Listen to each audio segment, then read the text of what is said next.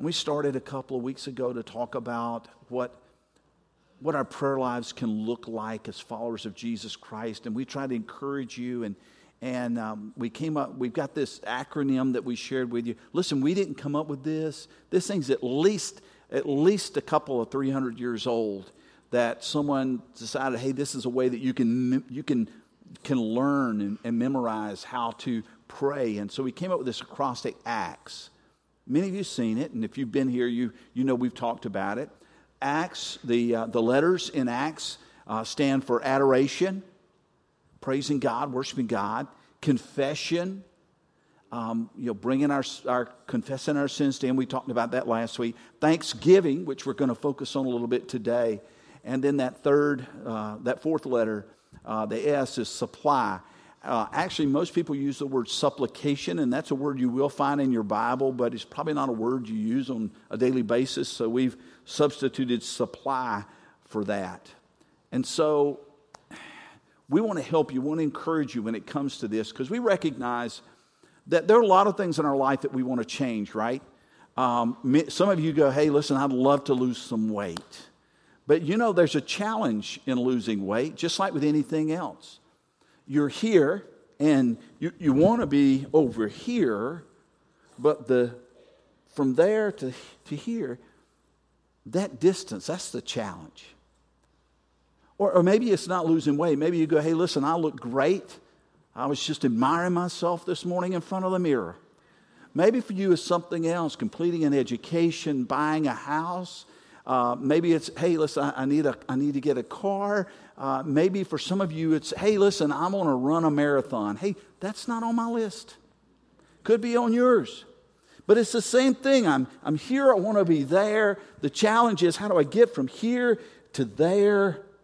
And when it comes to our spiritual lives, we go, you know what? I know where I am right now, and I know where I feel like God wants me to be. And between here and there, that's a bit of a challenge. And so we want to share one part of that with you today and encourage one part of that with you today in your prayer life. You see, one major step toward life change is having a consistent prayer life. A consistent prayer life will change your life. It will begin to move you from where you are to where God wants you to be. Consistent prayer life does some things for you. It fosters a complete dependence upon God. When you really begin to pray, you recognize just how dependent you are on God. It's not just, hey, I can do this all myself. I can do it on my own strength. I can do it on my own wisdom. You begin to really rely on and trust in Him. That's what it does. The second thing, it grows your faith and your trust in God, because you see, hey, listen, I'm not just throwing these things up there and hoping they stick. I've got a God who hears. I've got a God who cares. I've got a God who can respond. And it also allows you to see God at work in your life, in your family, in your church, in your community, and around the world. And so we want to encourage that.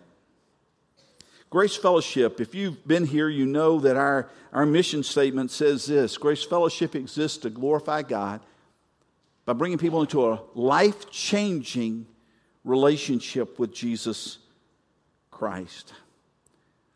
And part of that life change is to help you in your prayer life, to help you to grow in your prayer life. And if nothing else, my desire is that we are whetting your appetite for what could be. We're just priming the pump for you, so that you go, you know what, I'm no longer content to be here if God is calling me there. And so we're going to take a look at Thanksgiving this morning, and I'd ask you to join your hearts with me in prayer as we get ready to do that. Heavenly Father, we want to say thanks. Thanks for this privilege, this opportunity of coming together, of hearing your word, of gathering with other believers, of being able to worship you, Lord, in a country that allows us to do this without any repercussions. Lord, we thank you for the comfort of these cushioned chairs and a Bible that we can pick up or log into without any effort at all. We thank you, Lord, that there are people here who love us. They even know us and still love us. God, we've got so many reasons to be thankful. But today we want to focus on thanksgiving, on having a grateful heart and a thankful attitude. And Lord, we pray that today it'll move the needle a little bit for us. That we would no longer be content to be where we are. But Lord, stories like the story of this little church in Kenya that might shake us down to our very core so that we might truly look at life, look at you, and be grateful. We pray it in Jesus' name. Amen. If you got your Bibles, I want to encourage you. We're going to look together at Ephesians chapter 5, just a few verses there. There's a lot here. Ephesians chapter 5. We're going to look at verses 18 to 20. And again, with just so few verses, you think, what could be crammed into there? But God crammed a lot into here. So if you've got your Bibles, you can check that out for us. Ephesians, of course, is a book in the New Testament. Just keep going past the Gospels, Matthew, Mark, Luke, and John. Just keep going to the right. You'll get there. It's also should be printed in your handout. If you'll notice, there's the notes in your handout are actually they spill over from the outside sheet to the inside, so you can follow along with us there. And we'll put them up on the screen for you. So we hope that all this will be helpful. But let's hear what God has to say to us this morning in Ephesians chapter 5. Paul writes here, "And do not get drunk with wine." You didn't think that was going to be the first thing to pop out of my mouth, did you? "And do not get drunk with wine, for that is debauchery, but be filled with the Spirit, addressing one another in psalms and hymns and spiritual songs, singing and making melody to the Lord with your heart, giving thanks always for everything to God the Father in the name of the Lord Jesus Christ." There's a lot to unpack here, and quite honestly, as I went through this, I'm going, man, that's an entire sermon there. But let me share with you 4 things to unpack this. As followers of Jesus Christ, we have some choices. And we can choose what it is that will influence us. And we look right here at the beginning of this, okay? Don't be drunk with wine, which leads to debauchery, which is excess. Don't let wine, don't let anything like that control you, but instead be filled with the Spirit. Let the Holy Spirit be in control of your life. And so we choose really what will influence us. And it's not just alcohol, okay? There are lots of other things that you can have in your life that influence you and direct the course of your life. And so we need to understand that we have a choice. What is it that's going to influence the course of my life and my attitude in life? Secondly, we can choose how we will interact with our brothers and sisters in Christ. The encouragement here is to speak to one another in psalms, hymns, and spiritual songs. Listen, that doesn't necessarily mean that what we're doing is just every time we greet somebody, we just break out into song. Wouldn't that be awesome, though? Now, there are some people like Stacy Malone who does that. She just breaks out into song wherever she is. But for most of us, we don't do that. We're not just busting out into song every time we see each other. And basically, these psalms, hymns, and spiritual songs are a melodic way of communicating the truth of God. And so when we speak to one another, we can choose how it is that we communicate with one another. And some of us are really good at encouraging and speaking truth and speaking life into other people. And then some of us are really bad at that. And the first thing that comes out of our mouth is always negative, or it's, we really need to be careful how it is that we communicate with our brothers and sisters in Christ. The third thing we see right here is that we can choose the attitude of our hearts. And he goes on in verse 19, making melody to the Lord with your heart. We can choose the attitude of our heart. You are not just carried along on whatever winds and waves are coming along in your life, whatever circumstances are happening in your life. You can choose the attitude in your heart, and you can choose to change it. Some of you sitting here today, that's exactly what you need to do. You know the attitude of your heart, and you know it's not the attitude that God wants you to have. You can change it. And then the fourth thing that we read here is that we can choose to be thankful to God. We can choose thanksgiving. We can choose gratitude. So many of us think that we are absolute victims of whatever's taking place in our lives. But this passage alone tells us of the choices that we can have. Billy Graham, most of you know Billy Graham. Billy Graham wrote, "Nothing turns us into bitter, selfish, dissatisfied people more quickly than an ungrateful heart. And nothing will do more to restore contentment and the joy of our salvation than a true spirit of thankfulness." That simple email with that picture of that box of 10 Bibles. And then I look at this and think, oh yeah, I need to upgrade. Completely changed my attitude. One of the sure marks of a growing Christian is a heart of gratitude. You want to know that you're growing in your faith? There's some things the Bible tells us to look for. Love, for instance. But gratitude surely is one of those. As we recognize all that God has poured into our lives, we have grateful hearts. And so I want us to ask some questions this morning. Well, let me change this.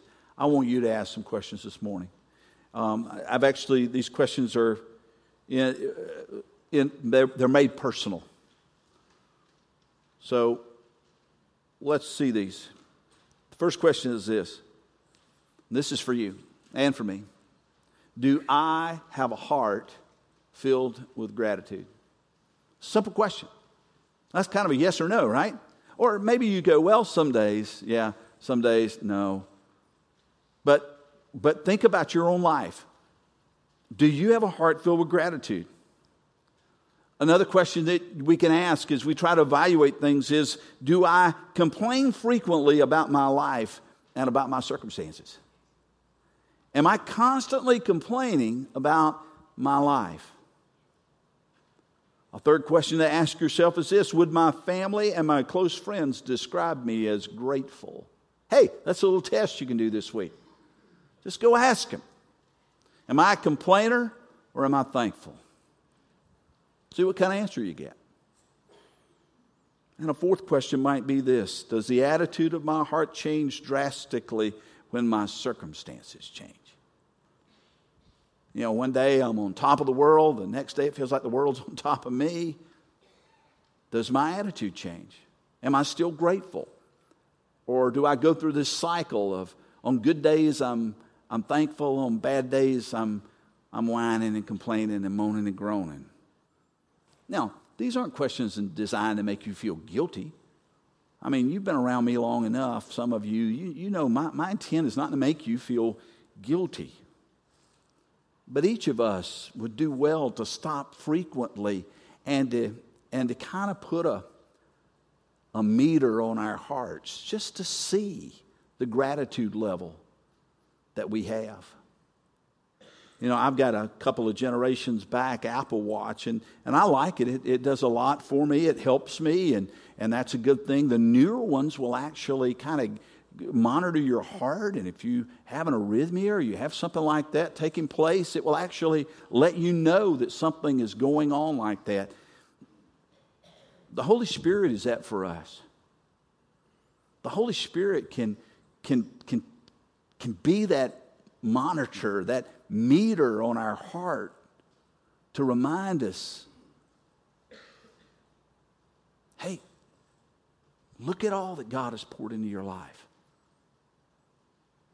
Are you thankful? Are you grateful? Are you appreciative? Or is it just never enough for you? Well, I want us to take a look together at a little passage. So just a few things in Luke chapter 17 I want to read, but this is such an awesome incident that happened in the life of Jesus. Luke chapter 17, beginning with verse 11, it says this: on the way to Jerusalem, he, that's Jesus, was passing along between Samaria and Galilee. That's the the border between Samaria and Galilee. Samaritans, of course, are the people that the Jews didn't get along with at all. There was constant conflict, constant hatred among them. And he entered a village, and he was met by 10 lepers who stood at a distance and lifted up their voices, saying, "Jesus, Master, have mercy on us." And when he saw them, he said to them, "Go and show yourselves to the priest." And as they went, they were cleansed. Then one of them, when he saw that he was healed, turned back, praising God with a loud voice. And he fell at Jesus' feet, giving him thanks. Now he was a Samaritan. Then Jesus answered, "Were not 10 cleansed? Where are the other 9? Was no one found to return and give praise to God except this foreigner?" And he said to him, "Rise and go. Your faith has made you well." Now, I want us to think about this for a little bit. I'm going to put this little image up on the screen. Kind of gives you a little impression. That's actually, if you've ever been to Israel, you know that the buildings up on the hills like that's pretty normal, pretty natural. These rock outcroppings, so the olive groves. That's actually, this person's probably been there because they've kind of captured the scene pretty well. This is an incredible story. It has to do with Jesus, but it also has to do with these 10 lepers. But they weren't born that way, okay? At some point in their lives, they became lepers. At some point in their lives, they began to notice that on their skin, these white patches were starting to show up. They began to notice that they were losing feeling in their fingertips and in their toes. They began to notice a burning or a painful sensation on various parts of their bodies, and they began to realize, this ain't good. This is leprosy. And there was no cure. And that meant a lot of things in their lives were going to change. You see, because there was no cure for leprosy and because other people could get it, they would have to leave their home and family. Just think about that for a moment. You're married. You start to see these white spots. There's no cure. You know if you stay, your husband or your wife may get it. You have to leave. Maybe you've got kids at home. Maybe you've got grandkids. I mean, precious, we had somebody dropped over our house the other day. I was actually taking a nap, and I heard the sound of a 1-year-old. And I woke up because I love kids.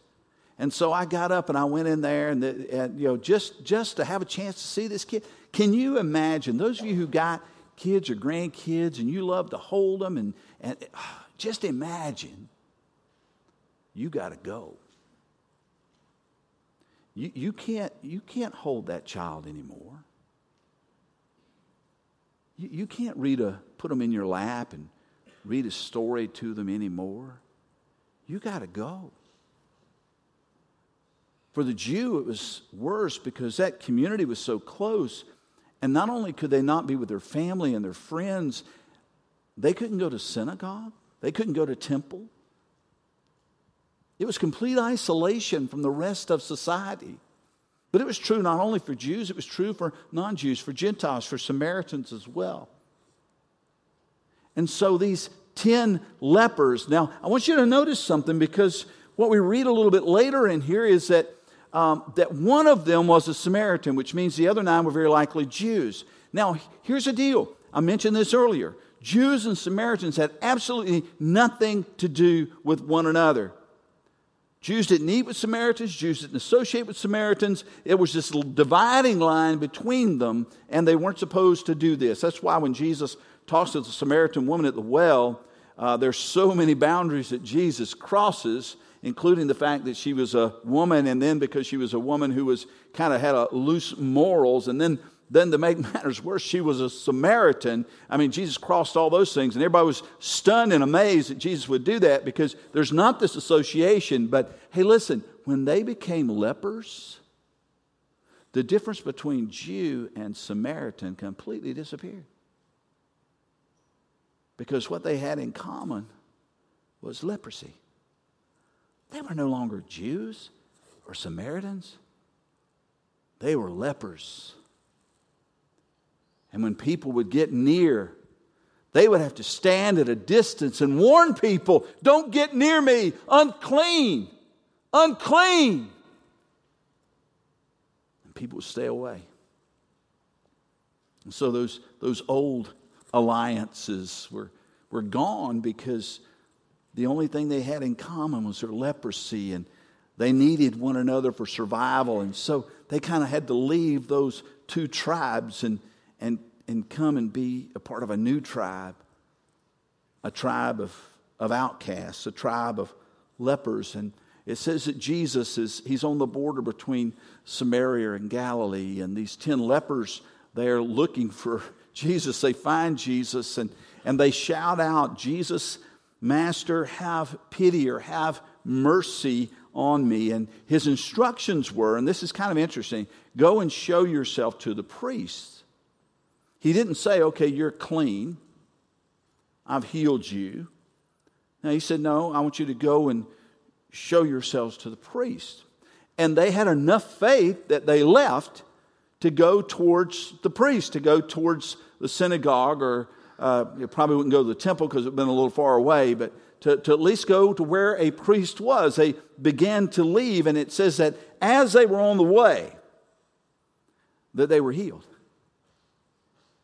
As they were on the way, they began to notice the spots are gone, the feeling has returned, and they looked at one another, and they pull up their sleeves, and they open their robes, and they say, you're well. You're clean. Now, at this point, something happens. Because for the Jews, they had a process they had to follow. In Deuteronomy chapter 14, you can go back and read it later if you want to, but for someone who had a skin disease that cleared up, there was a process. They had to go to the priest. They had to get inspected by the priest. Once that was cleared up, there was a sacrifice that they had to do. They had to shave off all their hair. A number of things that they had to do.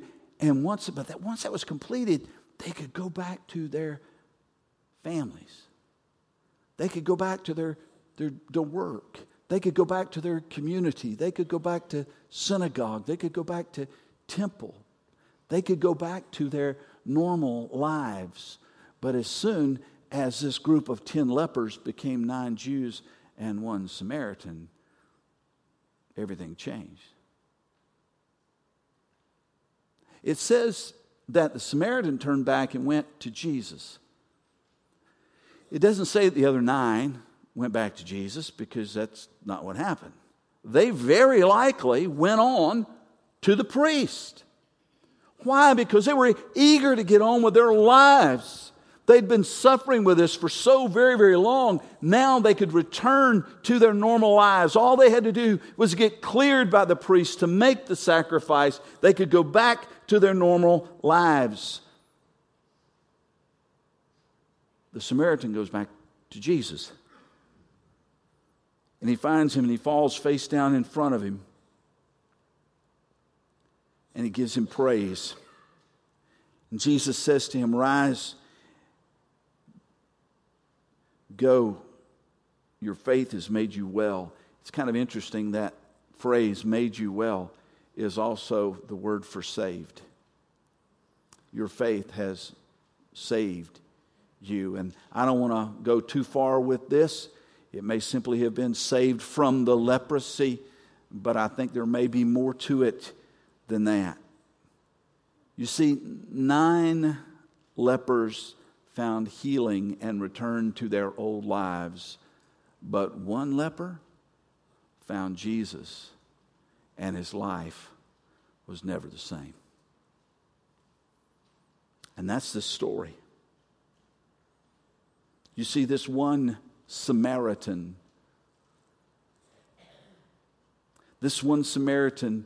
came back not only because of what Jesus had done for him, but because whom he believed Jesus to be. Now, wonderful story, isn't it? You go, man, you know what? If I were healed from leprosy, I'd have done the same thing. I'd have been so grateful, so thankful.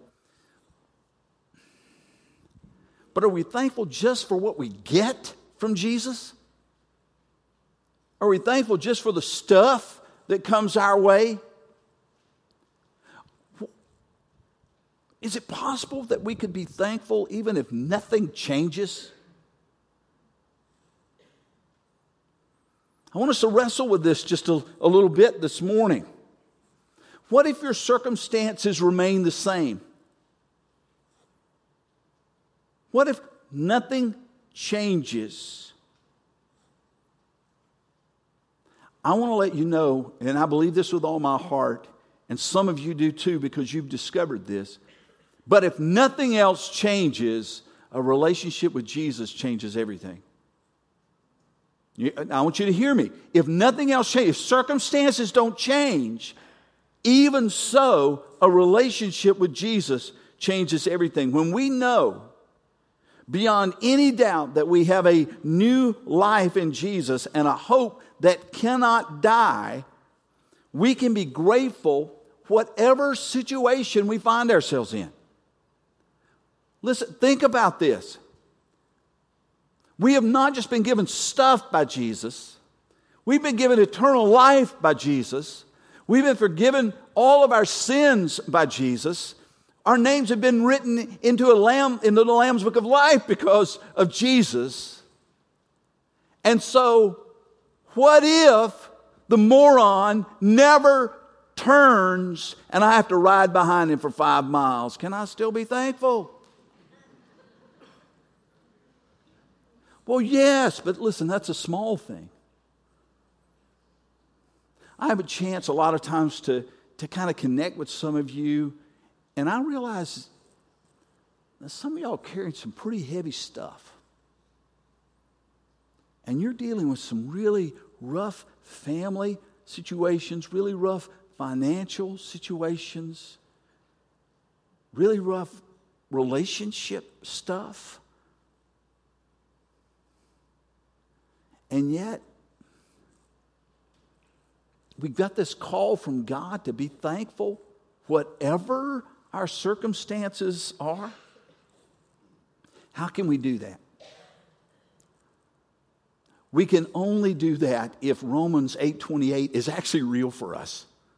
If we really believe that in all things God is working everything, good, bad, otherwise, together for the good of those who love Him and are called according to His purpose. That's the only way that we can be thankful regardless of our circumstances. That kind of security and peace, it frees us up to be thankful.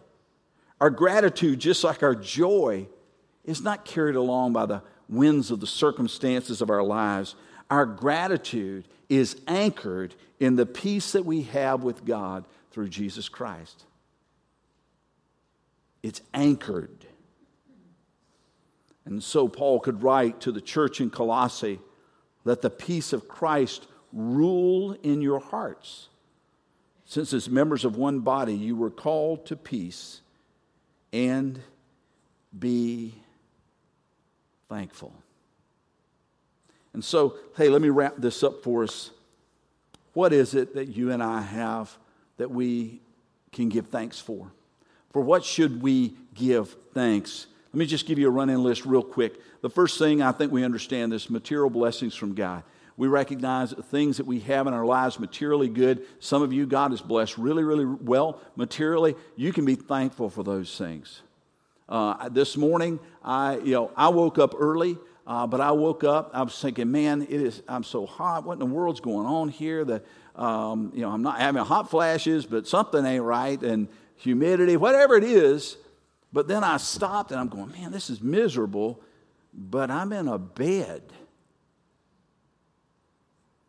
I'm in a house. And it completely changed my attitude. And so the material things that we have, the people in your life, the people that God has placed in your life, there's a reason to give thanks for the people that God has interwoven into your lives, for the circumstances in your life.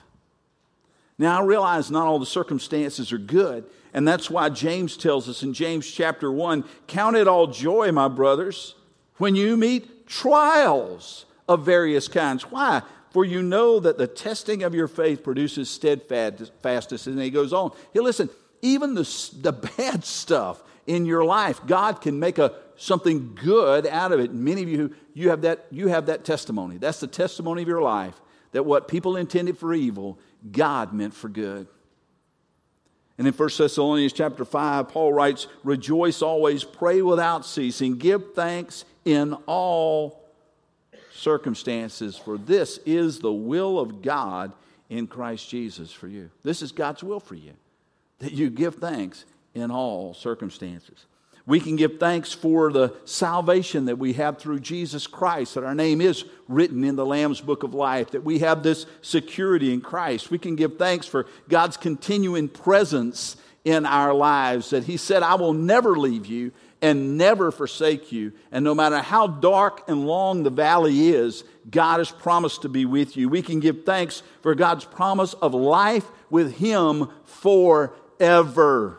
One of the hardest things as a pastor that I have to do is to meet people at the point of death and to walk a family through the separation that death brings. And the only comfort I have for them at the death of a believer is this: we do not grieve as those who have no hope. We have hope.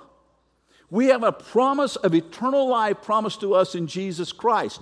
Now, that little list that you have right there, if you ever get to the point in your life where you cease to become grateful, when that meter of your gratitude in your heart begins to sink, just go to this little list.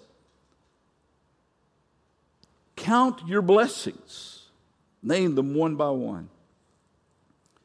So whatever my circumstances, whatever my challenges, whatever my struggles, I can be content, satisfied, and at peace, and therefore I can be grateful. I want to close this with a testimony that I have written. It's not poetic. It's not lyrical. But I believe it with all my heart. I have a Savior who not only gives me life in heaven, but who gives me life, hope, peace, and strength enough for each and every day. I am never alone. I may be at my rope's end, but God's hands are underneath me to catch me if I fall. When I'm weak, He is strong. When I'm stumbling through the darkness, He is my light. When troubles come my way, He is my shield and my fortress. He gives me what no person can take away, and He takes away from me what I couldn't get rid of on my own. That is the sin that surely would have damned me. I have a God who loves me, a Savior who died for me. I have God's Spirit that indwells me and empowers me. I have God's people who accept me and love me. I have God's mission that He has entrusted to me. Regardless of my circumstances, I can be thankful. And this morning, I invite you to join me in that gratitude. To join me in thanksgiving for the one who made you, who through Jesus Christ saves you, and who dearly, dearly, dearly loves you. Let's pray.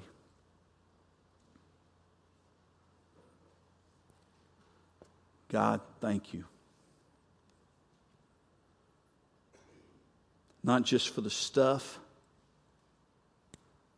You've been awfully generous with that. but for the people and the circumstances, for the gift of your Son, for the abiding presence you have with us, and for the promise of life, even when this one's over, life with you forever. Lord, many of us could echo that thanks and perhaps should even today just come to you and bow to you, just as the healed Samaritan leper did, and just come face down and say, thank you. And God, forgive me for those times when I take all this for granted. Today, I want to stop doing that. I want to move from where I am to where you want me to be. I want to be a grateful person. Father, I pray for those who are struggling with that right now, who tend to complain, who tend to whine, who tend to look at the glass not only being half full, but also chipped and broken. God, could you change us? Could you make us into grateful people? So that people around us might know that you really do make a difference. And Lord, I pray for those who may not have that hope, that assurance, that confidence of life in Christ and life forever with you. Lord, if there's even one person here today who does not know your Son as Savior, I pray that by the power of your Spirit, you might draw that person to yourself, that they may come to know you and to know you love them and to know you gave your Son for them. And Lord, that they might in gratitude come and receive this gift of grace. Lord, if there are those who recognize that being a part of a church is something for which they need to be grateful, and maybe today they're even ready to step forward and say, this is it. We're ready to unite with this body of believers. Lord, I pray that today might be their day. Lord, I know on every heart you're calling us to move from where we are to where you want us to be. Today, Lord, some of us are ready to move. And so, Lord, we thank you for the motivation of your Spirit in us even now. Move us, Lord. We ask it in Jesus' name.